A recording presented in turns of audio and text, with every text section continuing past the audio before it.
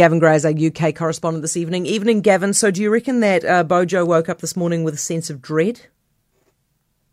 Well, I certainly think this is going to be a very, very difficult day if it's all going to go ahead, which it is planned to go ahead. I'm talking, of course, about the report by the senior civil servant, Sue Gray, into Partygate. There was a very, very disturbing documentary last night talking to three anonymous people who worked within Downing Street at the time who painted this picture of it being almost party land almost all the time.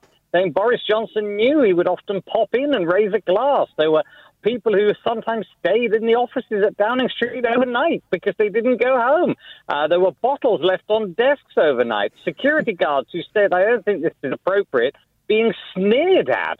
So we'll have to confront those accusations as well. But if the report comes out today, it's going to be given to Downing Street. Then the Prime Minister has promised to publish it, but he's going to look at it first. It may then be ready to debate when Prime Minister's questions start in just under 5 hours' time. So a packed day for his little Prime Ministership, and I dare say one in which it's going to be a very, very tough day. Do you reckon that railway strike that's going to happen in your summer is going to be super disruptive? Yeah, very much so. And that's because it was an overwhelmingly supportive vote in strike action right across the country, different train companies and also the company organised to maintain the railway. Now, basically, this is all overpay. Yes, of course, overpay. But also over job security and redundancies and safety on the railways. Now, the reason the railways are in a bit of a state is because, of course, they rely on fares and passengers. And during the pandemic, well, I'm afraid those plummeted. People did not start to go into work. Many worked from home, of course. And passenger numbers, while they have recovered, have not fully recovered.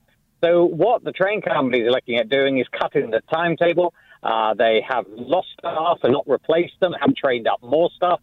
It has been a bit of a mess, and now I'm afraid we face a summer here, so we're talking June, July, August, of major disruption, quite potentially large chunks of the network.